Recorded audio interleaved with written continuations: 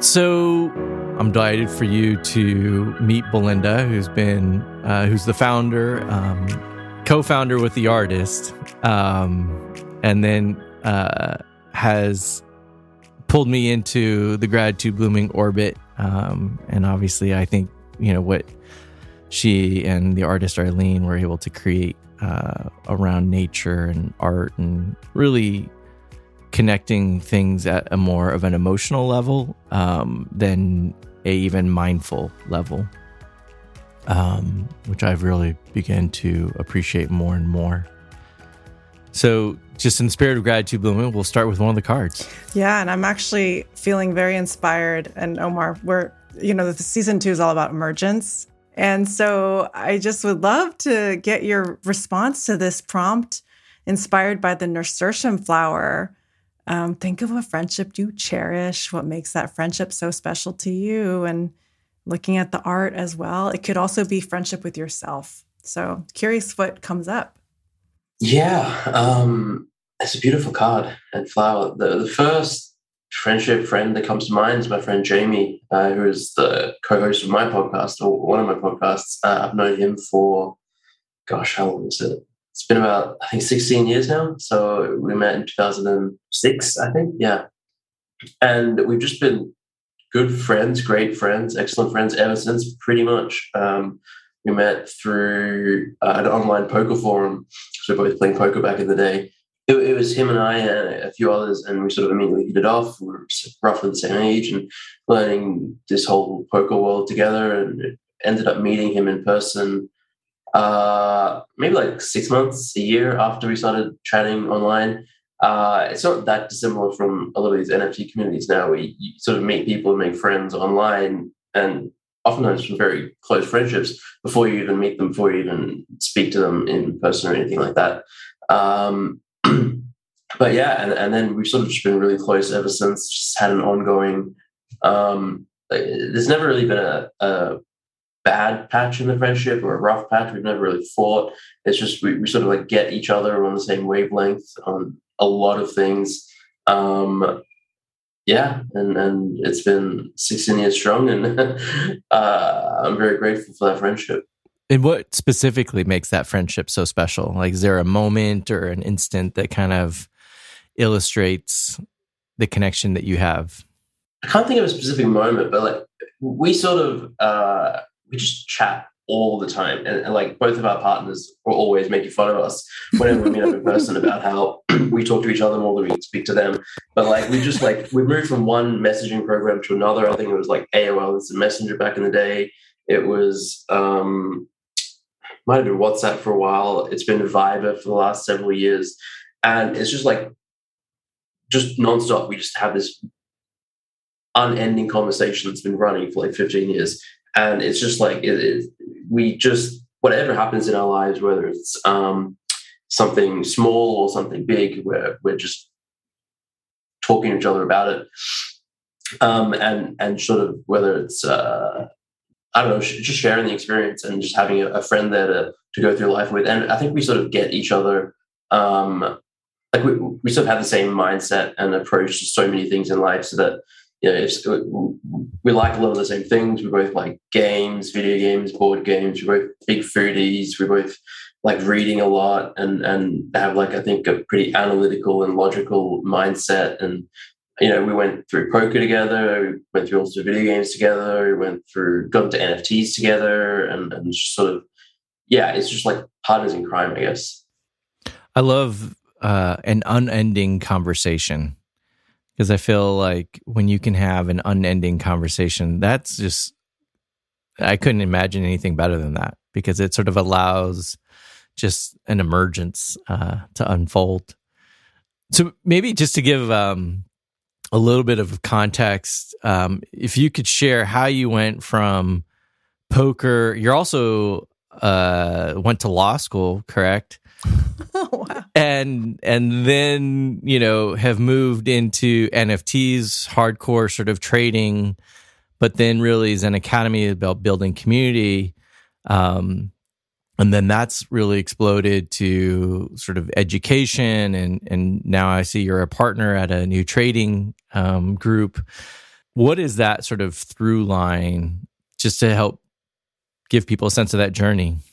I got into poker when I was 17, so like it's still the last year of high school, and the plan for poker was to go to university, study law. I was actually doing a commerce and law degree, and I actually started it, and then sort of like live that life. And then I found poker with some friends, just playing it, and we were having fun, and I realized I could make some money at it last year of high school, and then started playing more and more online, and sort of was having obviously a lot more fun and enjoying that a lot more than going to university as an 18-year-old. So after 6 months of the university lifestyle, I was like, you know what, let me just drop out or take a break. I think I said to take a 6-month break to explore poker, travel, because I could play on my laptop and just see where it goes. And I never really truly went back. After 6 months, I did technically go back to study again, in large part to placate my mother, because she really wanted that, and with good reason. I think professional poker player, professional gambler is not the most stable, or in many instances not the smartest life choice to make at 18 or 19. But I remember it was about 45 minutes into my very first lecture back. It was I think an accounting class, because again, commerce was the degree, and they was like teaching us how to use Microsoft Excel, and I couldn't take it. So I was like, all right, I'm out, and so I just walked out, and then didn't really go back to university again for like a decade, and played poker and found success largely playing online, and traveled, and had a life, and could make good money. And then after about a decade of playing, so like this would have been 2016, I think.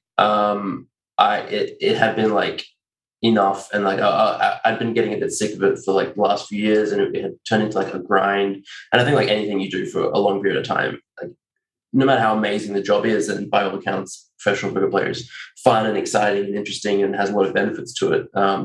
It did become like something I didn't like. I never really wanted to be doing it for the rest of my life.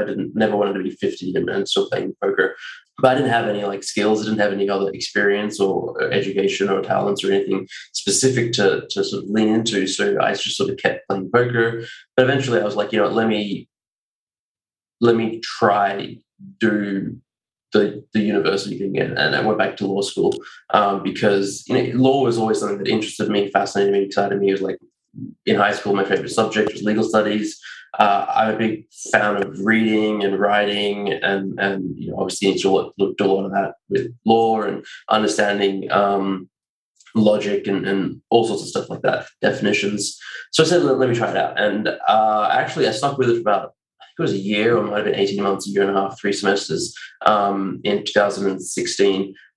And the first semester, and it was just like this gradual decrease in excitement. Like the first semester, I loved it. I was like, this is super interesting and exciting and easy. And I got like amazing, like perfect grades. And I was like, this is awesome. And then the next semester, it got harder and less interesting. And it got like more dry. And as I got deeper into the actual law degree, when it comes to like reading long court cases and decisions and contract law and like all the nitty gritty that obviously is not the fun or exciting part of law, I just sort of like started losing interest a bit, and it got more difficult, and I just didn't have that deep enough desire to stick with it.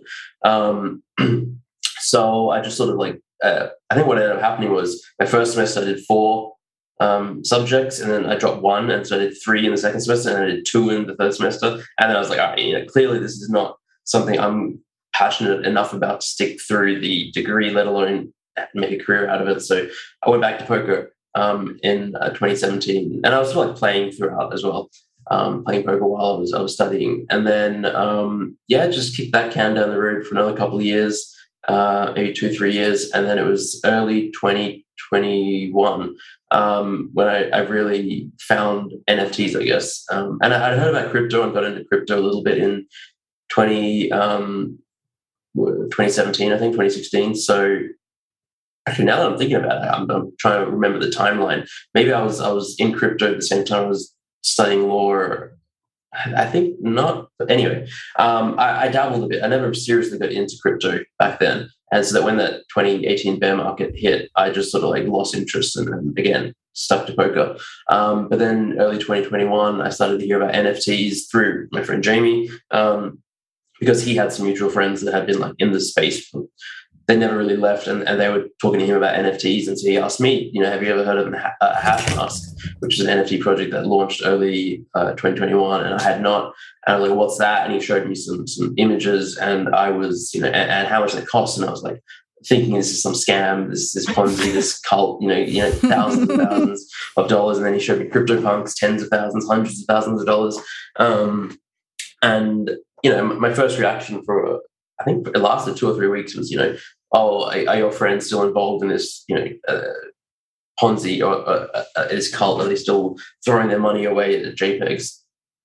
But eventually I sort of, came around. I read a few articles that really clicked for me and did some more research on my own. And I was like, there's something here. This is different. This is just different. This is a revolution. There's tech here that's going to change the way everything operates. And I think that would have been around March, April last year is really when it just fully went down the rabbit hole. And I specifically remember making a conscious decision that, hey, I'm going to dedicate all my time to learning crypto and NFTs. And I specifically remember how in 2017, I had wished I picked it up in 2012 or 2011 or 2013 or whatever.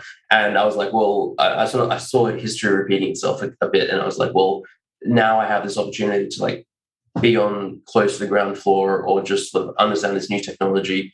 And I still recognized crypto as a new technology. It still is even now. And I said, this is it. This is worth sort of pivoting away from poker and dedicating all my time to figuring out and just seeing where it leads. And it's just sort of one thing led to another. And here we are. It's been a wild year, 18 months. And it was a lot of learning and expensive lessons and mistakes. And then successful trading and flipping for a while, and then creating content, and then launching Zen Academy and everything.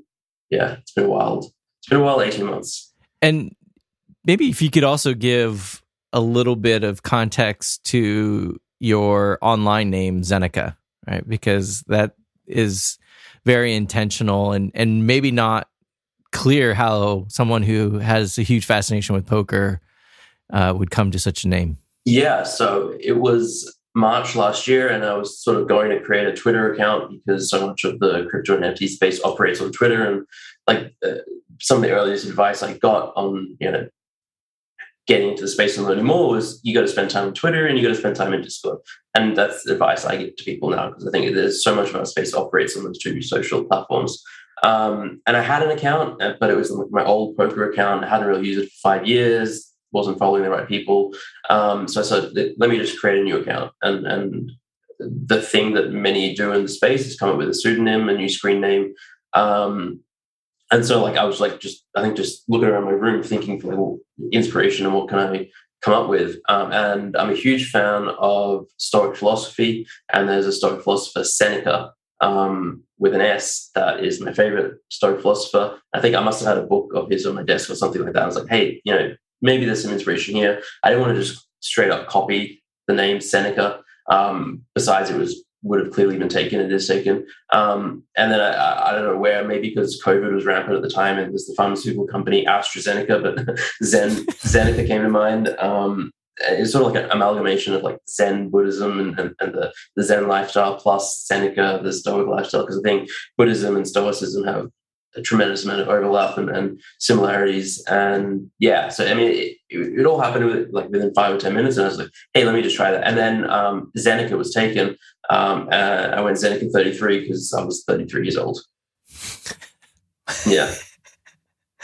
People always ask about what's the symbolism behind 33? Is 3 your favorite number? And incidentally, 3 is my favorite number. Although I'm not big into numerology or anything like that. But the short answer is it's my age.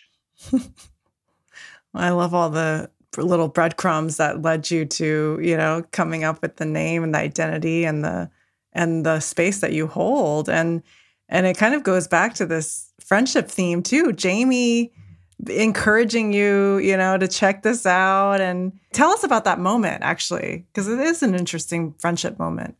Yeah, I mean, let's see.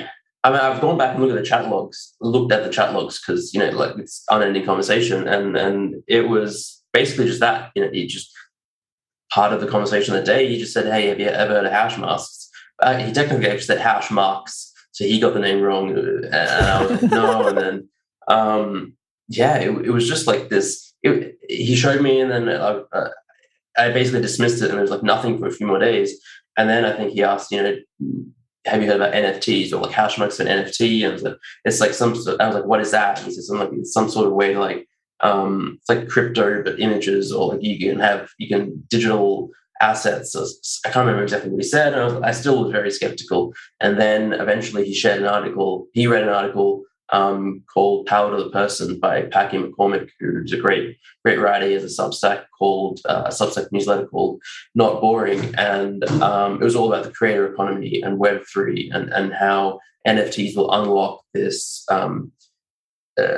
just this economy, this amount of creativity and this ability for people to sort of buy and sell goods online in a way that was never possible before. And he basically said, I read it and I've now sort of done a 180 and changed my opinion, because he was, again, very much like me, thinking it was all a scam and a Ponzi. And then I read it and I think I was less immediately turned around, but I was like, all right, I see that there's something here. And then over the course of a week, sort of came around full circle and started going deeper and deeper. But I was going to say, even going back further, I'm pretty sure the reason I got into Stoicism was probably because of Jamie, because he read and raved about Meditations, a book by Marcus Aurelius. And I remember thinking, hey, I should probably read that someday.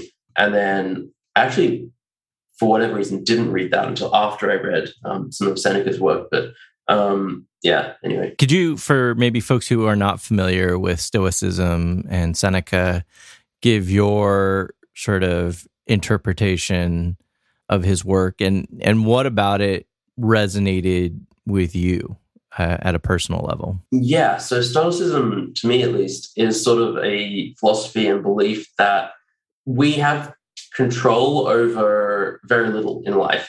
We can control how we react to things, and that's about it. We can't control anything that happens in the world. There's so much randomness and luck and things outside of our control.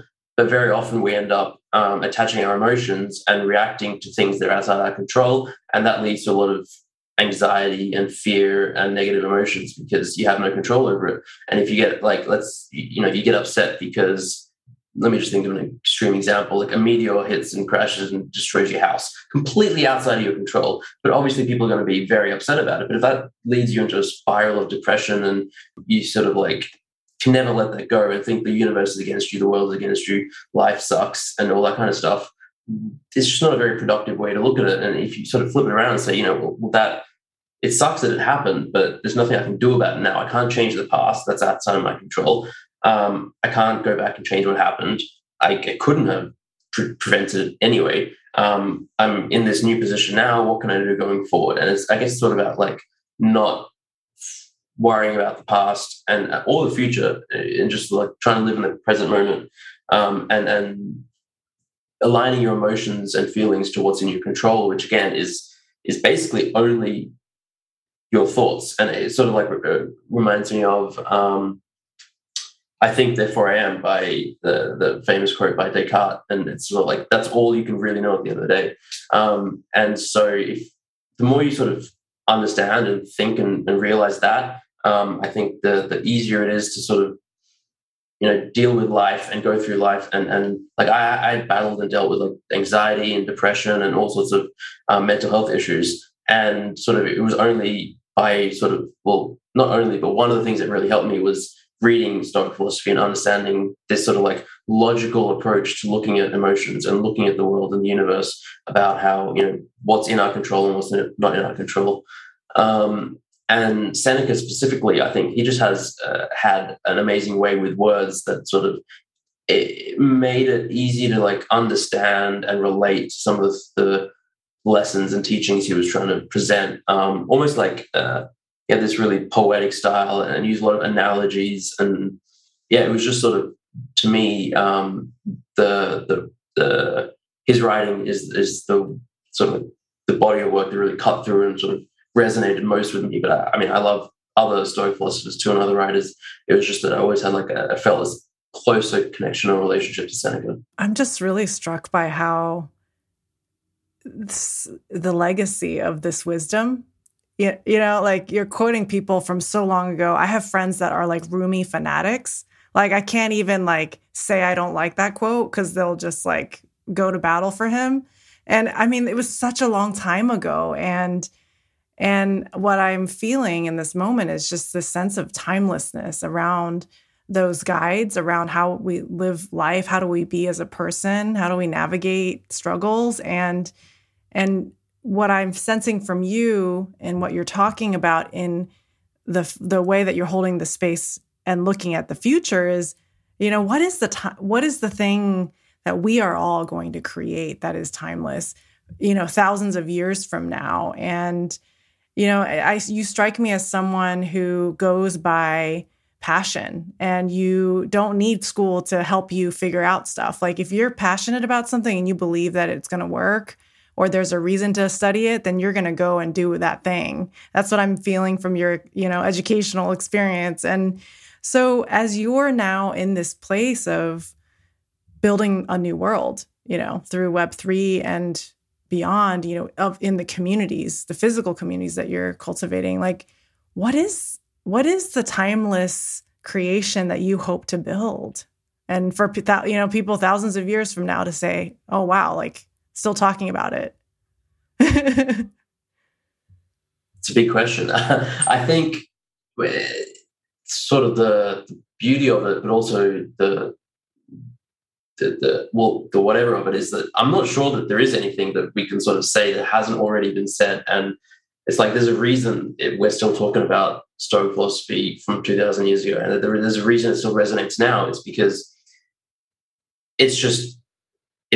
it accurately describes, I think, the human condition, and to my mind, the best way to approach the human, like to approach life. And you know, obviously, life back then is extraordinarily different to how it is now, but our emotions and thoughts and feelings haven't changed that much since then, and I don't imagine they will change that much 1,000 years from now, 2,000 years from now, at least as far as humans are involved. So it's almost like, and a lot of like my writing and things that content I create, that people that like resonates well with people and people seem to appreciate. It's not new things. It's just like taking what they wrote thousands of years ago and then applying it to today's situation. So it's not like necessarily coming up with new philosophies or new ideas. It's again like they figured it out. and the beauty of it is it wasn't just one school of philosophy. And this is where Buddhism and sort of that comes into play. It's like these same ideas have been figured out by different people independently throughout history, and they've survived till now. And that doesn't happen unless there's something really sticky about them and powerful and something that resonates with people. Obviously, there are certain ideas that have survived that may not be as virtuous in my mind, but the fact that the principles of Stoicism have and Buddhism, I think speaks volumes, and I think that they'll still be around thousands of years from now. And I have much less confidence that anything that I can do or say will be around in 1,000 years, other than continuing to be a messenger for like what they said back then. An interesting conversation begins when you start to think about like artificial intelligence and like what philosophy and AI looks like and what the future looks like. Because I think we are at an interesting point in history where technology is reaching a tipping point, as they say, or like this new era where it's almost impossible to comprehend what the future might look like, and then how AI, artificial intelligences, might think of the world, and they don't have the same feelings and thoughts and emotions that humans have. It's fascinating to think about. I think it's all just It's largely guesswork at this point because we don't know exactly what that future will be like. But yeah, I hope we get to live to see it. It's going to be interesting. Yeah. So your sort of reference points with like Buddhism and Stoicism, do you have a regular practice, or how do you try to sort of embrace this in a day-to-day way, if at all? So I would say I don't have a day-to-day practice. I have at various points over the last, say, 6 years, I think, when I first started reading Stoic literature. I've had various types of practices, whether it's daily meditation, even like a specific Stoic meditations. There's one where you sort of like, it sounds morbid, but you like envision your death and then sort of become accepting of death. And like I did that for a little while, daily journaling and writing and all that kind of stuff.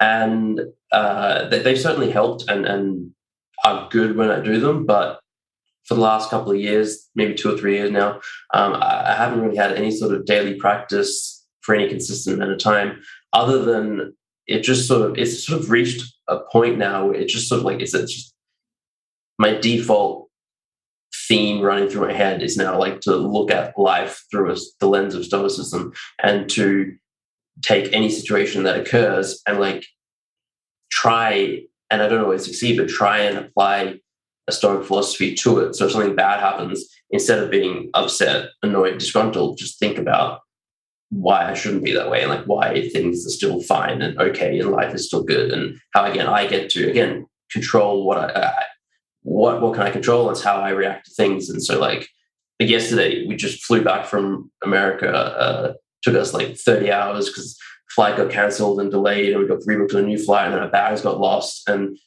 sure, it's annoying and frustrating, and you can be upset about it, but at the end of the day, I was literally laying on the floor at the airport and watching a movie on my phone, waiting like 2 hours to hear from the people about our bags, just making the best of the situation. Because like, you can get angry and you can lash out at someone. It's not going to do any good. You can be upset. That's not going to do any good either. So it's just sort of like, whatever happens, just trying to, as quickly as possible, be okay with the situation. And that doesn't mean that you sort of don't feel negative emotions or ignore them, because I think that's dangerous to sort of just completely blanketly ignore negative emotions. And I think that it's important to feel them, but also to sort of, it's powerful to be able to move past them and focus on the positives, or just the neutrals even. And again, understand it all comes down to like what's in your control, what's out of your control. And again, like it's anything in the past is not in our control. So I think like that those two core simple things, it's like, sure, like we could have added air tags to our luggage so we could have tracked it. All right, cool. Maybe in the future we do that. We could have, tried to get on a different flight home. We could have, booked a day early. We could have done so many different things, but none of that is something that we can change now. So it's outside our control. So there's no point feeling upset about it. It's just like, what can we do now? Maybe what can we learn from that? That's a beautiful outlook to like be in the moment of that frustration and try to like see it, in a bigger way. In a lot of the Web3, conversations we've been having, and I think this is also a Web2 thing as well. Like there is a struggle around how do you live your life, like on screen, off screen, and find that right balance, and in a way that like doesn't create more anxiety. And, in these times where it's just so much chaos and volatility, like you name a system, it's like crumbling, like how do you handle that in a day-to-day kind of way? Because like for me, I'm introverted and I'm more empathic. So I feel other people's emotions. And so it's like, there's so many things I have to do to kind of be with all of that. And so I'm curious, from your perspective, how do you hold it for yourself? I don't know. That's the short answer. I'm introverted as well and empathic, and I've sort of struggled most of my life up until I would say a few years ago with dealing with just the barrage and the deluge of just life that attacks you from every moment, from every direction rather. And it had been a struggle. I Again, like I mentioned before, I went through anxiety and depression for most of my teenage years and most of my 20s.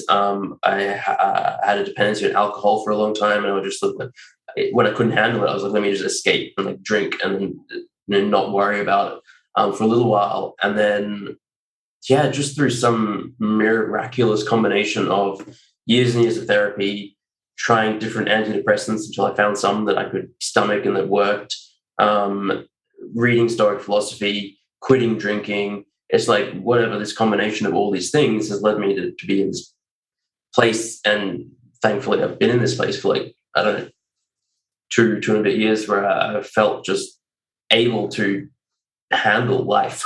And I don't know what the secret answer is, or if there is one. It's just like it's 30 years of dealing with it and figuring out how to cope. And thankfully, I feel very fortunate that I found a way to cope and sort of every day sort of appreciate life and deal with like just it almost sounds like it's not apathy, like I don't not care, but I can sort of not care enough to be consumed by it. It's just like there's a lot of bad stuff happening in the world, but I can't necessarily change it. I can do little bits to help here and there, and I can try and do that, and that makes me feel good.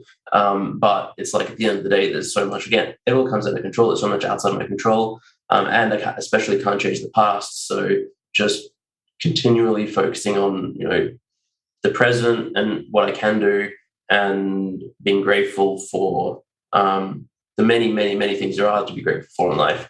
Just the fact that we're here is just like, that's a miracle in itself. It's like ridiculous. So yeah, I mean, I don't know. It's just a lot of just trial and error, and fortunately, I found myself in this space. And who knows if I'll still be here? Like, if something could happen in 6 months or 5 minutes and spin my world upside down, and I could spiral again. But I like to think I have a control handle on things, and I do right now. But life has a funny way of what's that? Whenever you make plans, God laughs or something. Yes, who knows what's the future will bring. Yeah, it's impossible to know. I could get like brain aneurysm and die in 2 minutes, or like I could have an undiagnosed mental disorder where my thinking faculties degrade, and then that's probably that's one of the worst things, where you just, if all you have is your thoughts and your reactions to things, what happens when your brain starts working against you and you can't react in a way that you want to? So that's tough. But fortunately, I'm not in that position right now, and there are people out there who are. So you just feel grateful for your health, and just making the most of the moment. You wrote a piece titled "Infinite Regret," which kind of went viral, whatever that term means these days, and it seemed to really tap into the moment. And this was even in some ways before inflation and recession conversations were really sort of everywhere. And, I think part of what was fascinating, you've probably one of the most successful NFT traders around.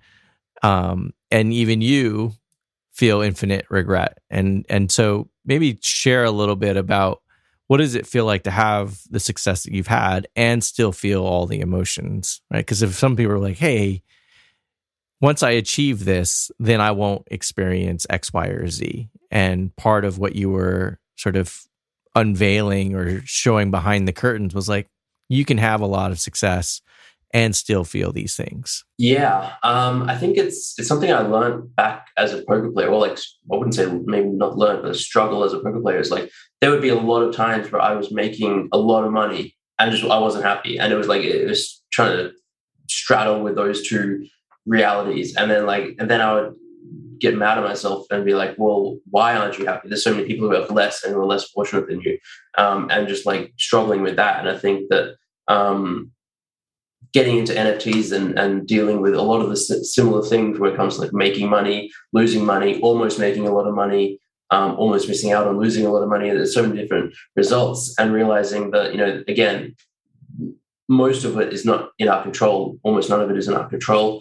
And I guess even though I had found a lot of success trading NFTs, there are still moments every single day, every single week where I feel regret at, like little bits of regret. Like regret's a funny word because in some respects, I don't regret anything because like I'm in a really happy place and good place in life. So if I regret something, that means that I wish it was different. And then if it were different, I might not be where I am right now. But insofar as like specific events and feeling regret in the moment, that's something that I feel and I think everyone feels, especially in the NFT and Web3 space. If you're trying to make money or investing or buying and selling anything and for any market, basically it's impossible to time the top and time the bottom. And almost no matter what decisions you make, you're always going to have been able to make a slightly better one or a vastly better one. And I think understanding and accepting that is really useful and helpful in sort of dealing with the reality that is that you're going to make imperfect decisions all the time, because it's almost impossible to like I said, time the top and sell at the peak. And there's so much that no one knows and no one can know about so many different things. And like, again, like I have found a lot of success in this space, and still throughout my journey, as well as where I am right now, every single day I have regret at things and feel like, oh, I should have sold such and such yesterday, or I should have sold during the bull market, or I shouldn't have bought this, or I FOMO'd into that, or I should have bought more of this, or I should have sold more of that. And I think everyone goes through these thoughts and feelings pretty much. I yet to me, and I doubt I'll ever meet someone who doesn't, or someone that gets it right every single time. But and so I think that's part of why it sort of resonated with so many people and sort of quote unquote went viral, because it's something that we all feel. It's just like everyone feels it. It's just impossible. It's almost impossible not to. It's possible to sort of feel it and then move past it quickly, accept it, and I think but it's hard to do that unless you understand that it's happening and other people are going through it and that it's inevitable and it's outside of your control. And once you understand that, it's easier to move past it and be accepting of it and be like, okay, well, I didn't do what I wish I had done. I can't change that. What can I do going forward? Can I make different decisions or better decisions? I feel like you've just outlined the art of imperfect decision making, right? Which is like, how do I make the best imperfect decisions?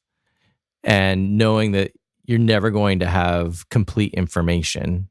And so how do you sort of make the best sort of decisions in an environment that is constantly sort of changing and in a way that is very sort of present-minded?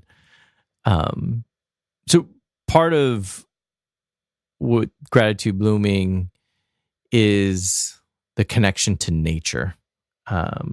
And so I'd be curious, do you have a specific kind of connection to nature? And if so, what is it? I wouldn't say I have a very specific connection to nature. I've historically not been a very outdoorsy person. I hate spiders. I love being outside though. I like touching grass, as the meme goes in the space. I really do think it's important and valuable. I don't do enough of it. Yeah, I guess in terms of a specific connection to nature, something I think about somewhat often is just sort of like the vastness of the entire universe and like space and like the miraculousness that we exist in this time, in this space. The universe has existed for 14 odd billion years, and we're existing for like a micro nano fraction of a split second of time. And then we're gone, and then it's over. And it's just like, when you again look at things in that perspective, it's easy to zoom out, I guess, and like view the perspective of oh, maybe stubbing my toe is not that big of a deal at the end of the day, or maybe losing my bag, the airline's losing my bags, it's not that big of a deal at the end of the day, because, and I don't mean to sound apathetic again, but like we'll be gone in like a blink of an eye. And we weren't here a blink of an eye ago. So it's like, yeah, that perspective helps, I think. I really am feeling this word surrender in what you're saying. It's like this form of letting go in life, and just even the way that you practiced at one point, just imagining your death and, just being with the end in such a physical way. Yeah, it's it's like, I don't know if I believe in like fate or like that everything happens for a reason, or that, like, it's all been preordained. But yeah, I mean, it's just like life is going to happen, and basically none of it's in your control. So yeah, surrender and just enjoy the ride, I guess. It sounds almost cliche, but it's helpful, I think. And it's dangerous though. You can sort of, and I've done in the past spiraled beyond, I think, a healthy point where, like, I stopped caring about anything and was just like, well, if we're going to be dead in the blink of an eye, and there's nothing we can do about it, and nothing's really in our control, then why bother, or why care about anything? And you can get down a real, like, nihilistic path and lead to a lifestyle that's, what's that word, where you're like indulging all the time and just like you don't care about. It's gluttony. Yeah, gluttony. There's another word for it. It's hedonistic. Yes, hedonistic. Yeah, you can end up in a really hedonistic place if you don't care about anything, which, it's fun for a short minute, but while we are going to be dead again at the blink of an eye, we still have, hopefully, 50, 70, 80 years. And, again, in perspective, you can do stuff in that time. And the hedonistic lifestyle is maybe good for a week, but not, 50 years. I appreciate your balancing of non-attachment versus not caring, right? So learning to still be present and feel the emotions, and learn to sort of be non-attached, or at least be aware of how you want to react to the emotions as they arise, because there is such thing as spiritual or emotional bypass, right? Which is like, oh, I'm not going to feel everything. I'm going to like sort of transcend it, versus like, no, I'm going to be in it and part of it and experience it, but also recognize like what is too much and what is enough. Yeah. I mean, I think it's like, I've been through the whole spectrum. So again, like at various points, I specifically remember, I think this was actually when I was back at law school, so like 2016 maybe. There was, I don't know, a period of a few months where I really just went too far and like just stopped caring about anything, and went full hedonist. It was like just drinking all the time and blowing money like there was no tomorrow. And like part of me believed like, well, it could all be over tomorrow, and just didn't care about anything really. And it was honestly really fun for a little while. Until it wasn't. And then, eventually it all catches up to you, and, you get hit with an awful hangover, or, you look at your bank account and you realize, well, okay, either it's all going to be over in a couple of months, and like this path will literally lead to death, or I can, make some changes and like try and prolong this for 50 years. Yeah, honestly, it was fun. I don't recommend it. But I learned a lot. Yeah, it was a good experience to have. Well, we've asked you a lot of questions, and I'd love to open up the space for you to ask us any questions or share anything that we didn't cover. There's a lot of room to share. I'd love to know your thoughts on Stoic philosophy, or any philosophy. Do either of you sort of have a strong belief either in Stoicism or something else? I would say for me, I live more in my heart. So it's hard for me to use words to describe feelings.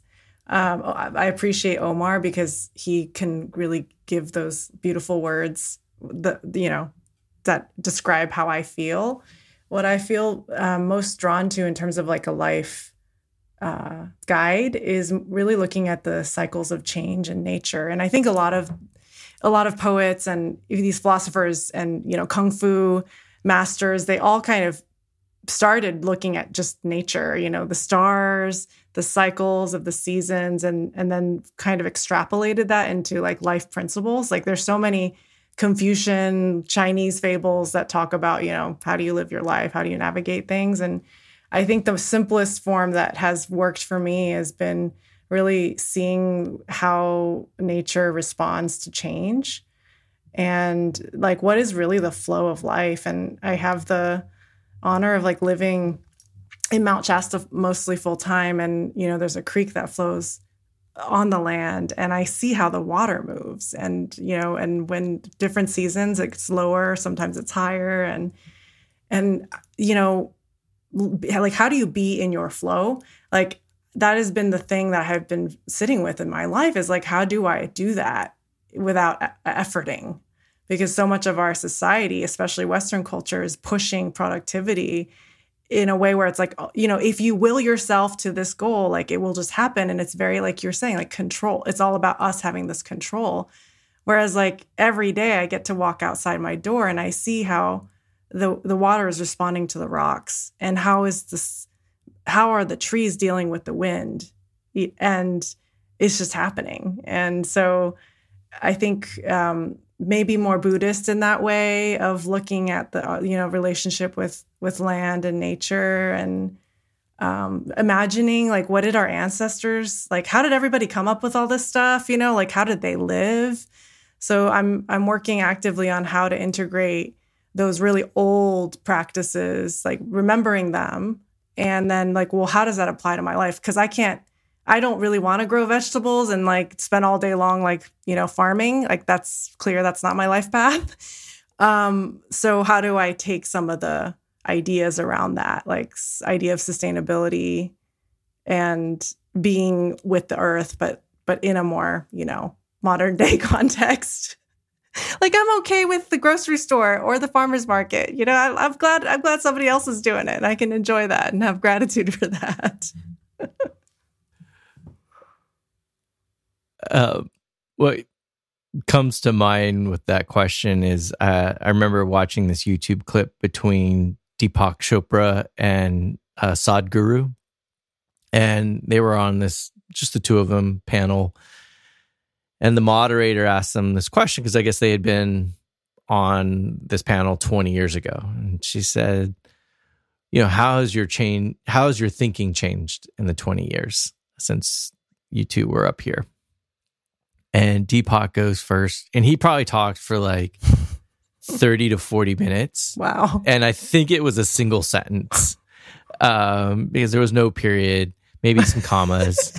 And it was very, it looped around a lot of different directions. And then Sadhguru went and he said, I try not to think. And that was it. I love that. That's amazing. And so, I feel like I'm trying to balance that sort of thinking through things and then just being present with things. And I think the challenge is like, how do you make a living doing that? Right? Like I'm not Sadhguru philosopher, who, and so, but that to me is sort of a fascinating sort of transition. And I think this is to me what's also interesting about Web3 is, can we create different kinds of economies that allow people to offer their gifts for who they are, not necessarily what they produce? And I think that, that to me is to use Belinda's terms, the sacred economics. That we've had one form of capitalism define what industry looks like and productivity looks like. And I think you talked about Rene Descartes, right? And 400 years ago, he said, "I think, therefore I am," and he had a very mechanistic sort of worldview. And in that sort of worldview, he's like, the universe is like a clock, and we're the clock makers. And I think he was very wrong. We are hardly the clock makers. And so how do we actually transition our economy into one that isn't so mechanistic, and allows us to have a more organic for lack of a better word, way of growing and creating in an ecosystem kind of approach, as opposed to a factory sort of widget-driven one. Yeah, no, I love that. I think Web3 offers opportunities there that no other model has offered. I don't think it'll solve all the issues. Definitely won't solve most of the issues, but it might solve some of them and present and provide new models that weren't possible without it. So, and part of what you're already doing is obviously like building community and being able to show that you can be your full self, right? And talk about mental health and not just about sort of gains and losses. Because I think that is, you are definitely, for someone who focuses on, I can't control the world, you are getting to sort of create an opportunity for how people think about how they engage in the world. And so I think it's a beautiful and challenging kind of responsibility. Yeah, it's really interesting, and I'm trying not to, like, very very intentionally and actively trying not to make it about money as much as I can. But that's the thing that attracts so many people to NFTs and crypto. Like it's so interesting. Like most people get into crypto to make money. For the most part, I would say like 95% plus. And even within Zen Academy, I've been very intentional about saying, we're not an alpha server. I'm not going to tell you like what I'm buying and when to buy. We're not going to put calls out. But still, like most people there want to talk about projects and want to talk about flipping. But so it's figuring out how to do that in tandem with like a holistic approach to learning about the technology and looking at what else the technology can do and what else we can do in life and helping people beyond making or losing money. And yeah, I don't think you need a ton of people to start creating a new, different way, right? And so maybe the majority of folks are day trading and accumulating and flipping is the sort of excitement and the opportunity. But maybe there is that 2 to 3% that are early adopters that are about like, what are the new models for how we, and so how do you, I think that's the other side of the opportunity, is that you've got your sort of mass market kind of like, hey, if you're going to do this, might as well do it the best way possible.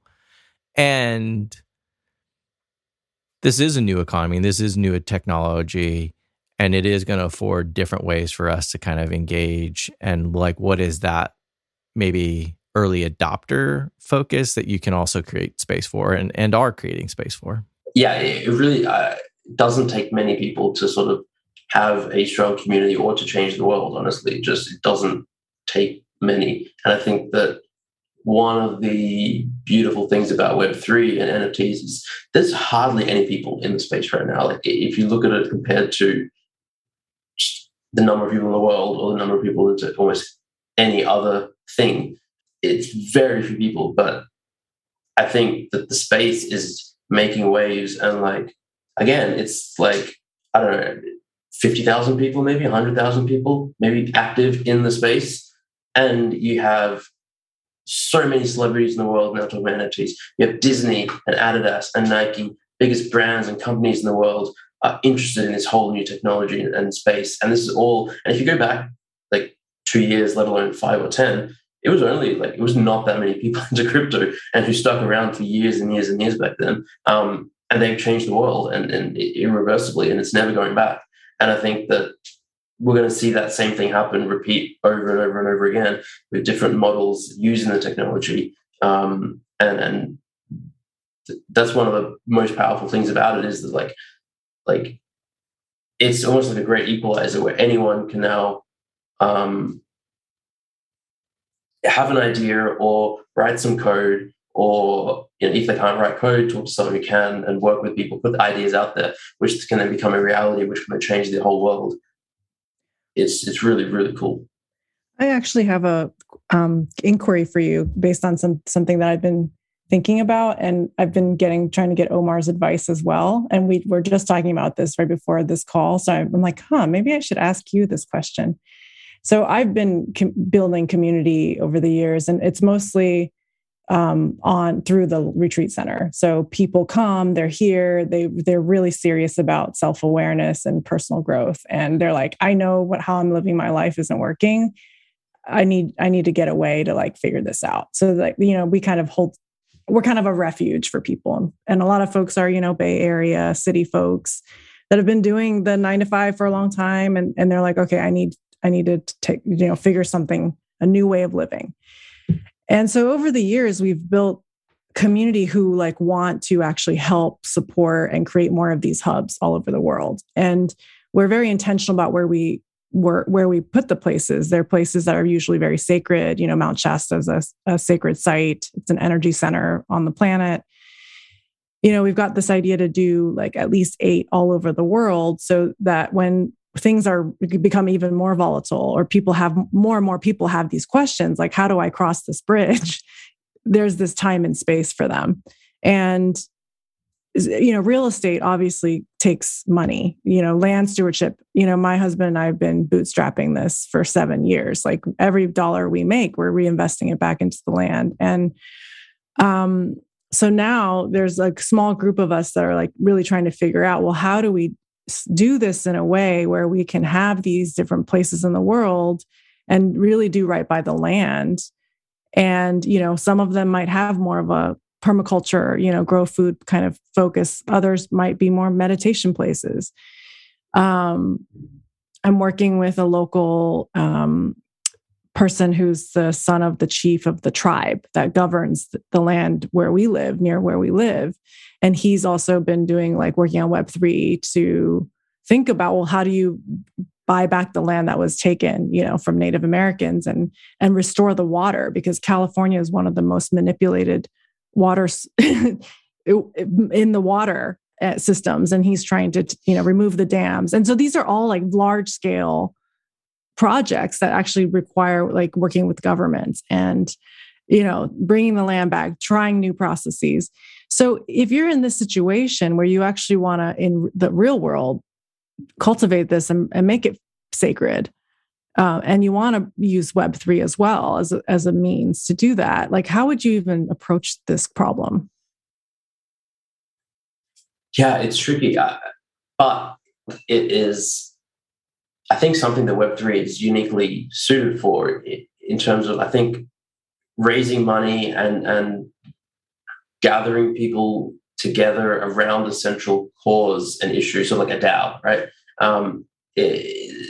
The infrastructure is kind of there and the idea is there, where if you get enough people together to pool their resources, pool their monies, each have a vote in the usage of that money. And you can sort of, I think we've seen a few examples of fundraising on really large scales when you get enough people interested in an idea. And you can then, so like a Constitution DAO was a pretty fun example of that, a really exciting example where this copy of the Constitution came up for sale, and then someone said, hey, let's try and buy it. Let's create a DAO.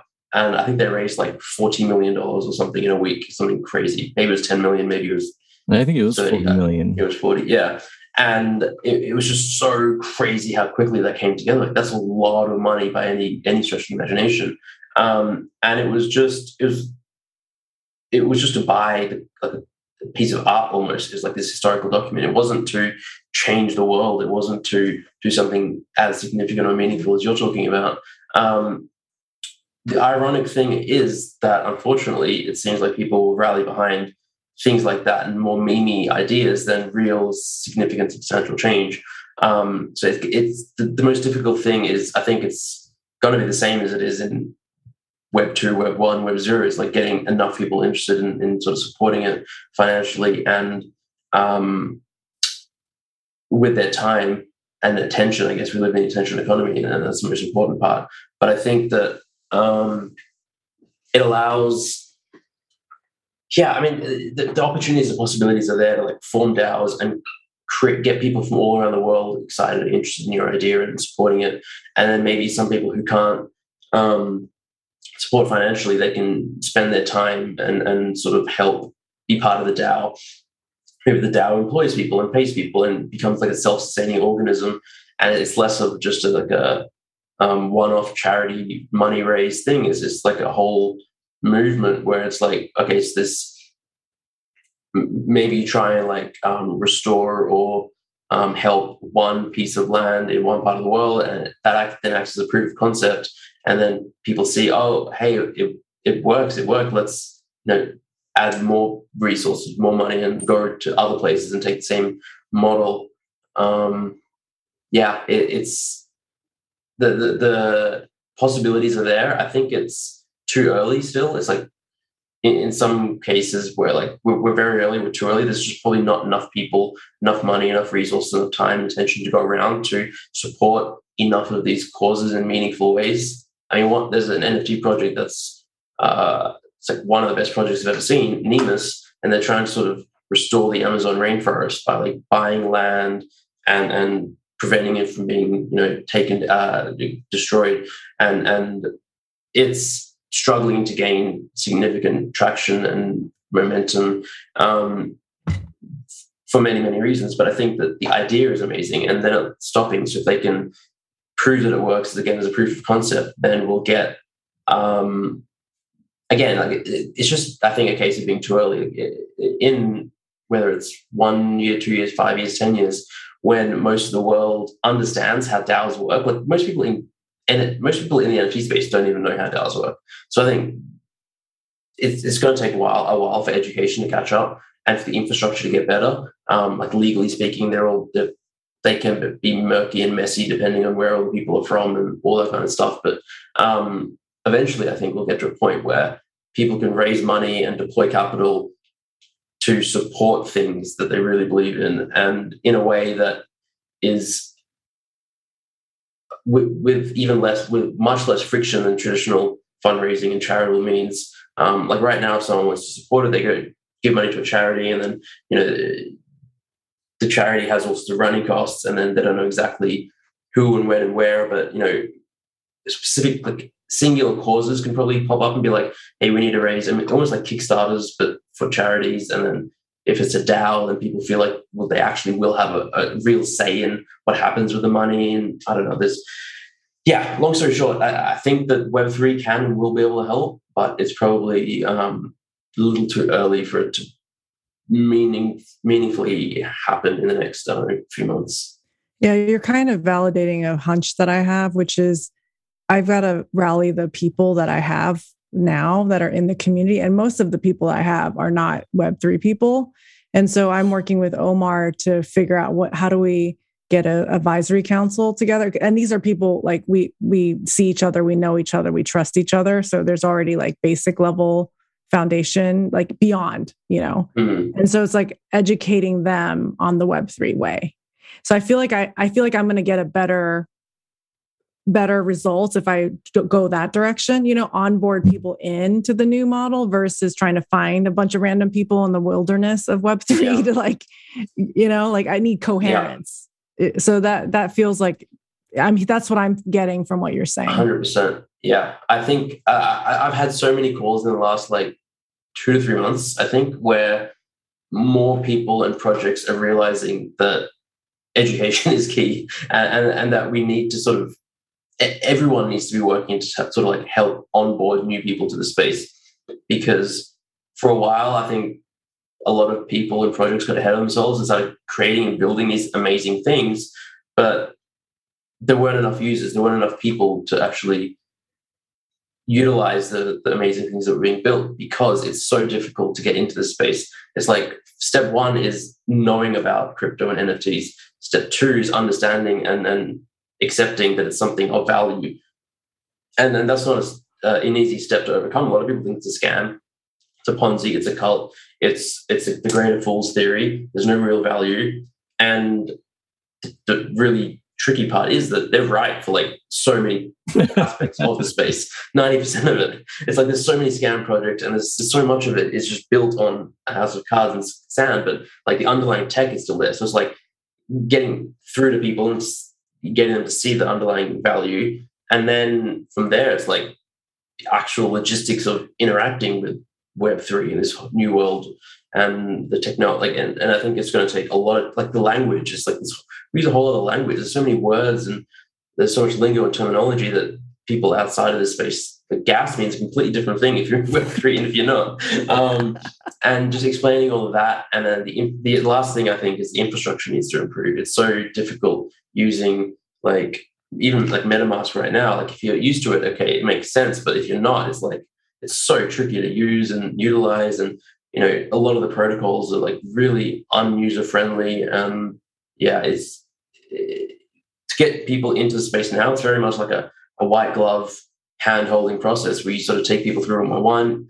They have 50 questions and you answer them. And then you go to the next person and try to get them in, and they have 50 questions, but they're 50 completely different questions to the previous person. So that's the tricky part. I had someone ask me a couple of months ago now, what are the 2 or 3 questions that people ask you the most?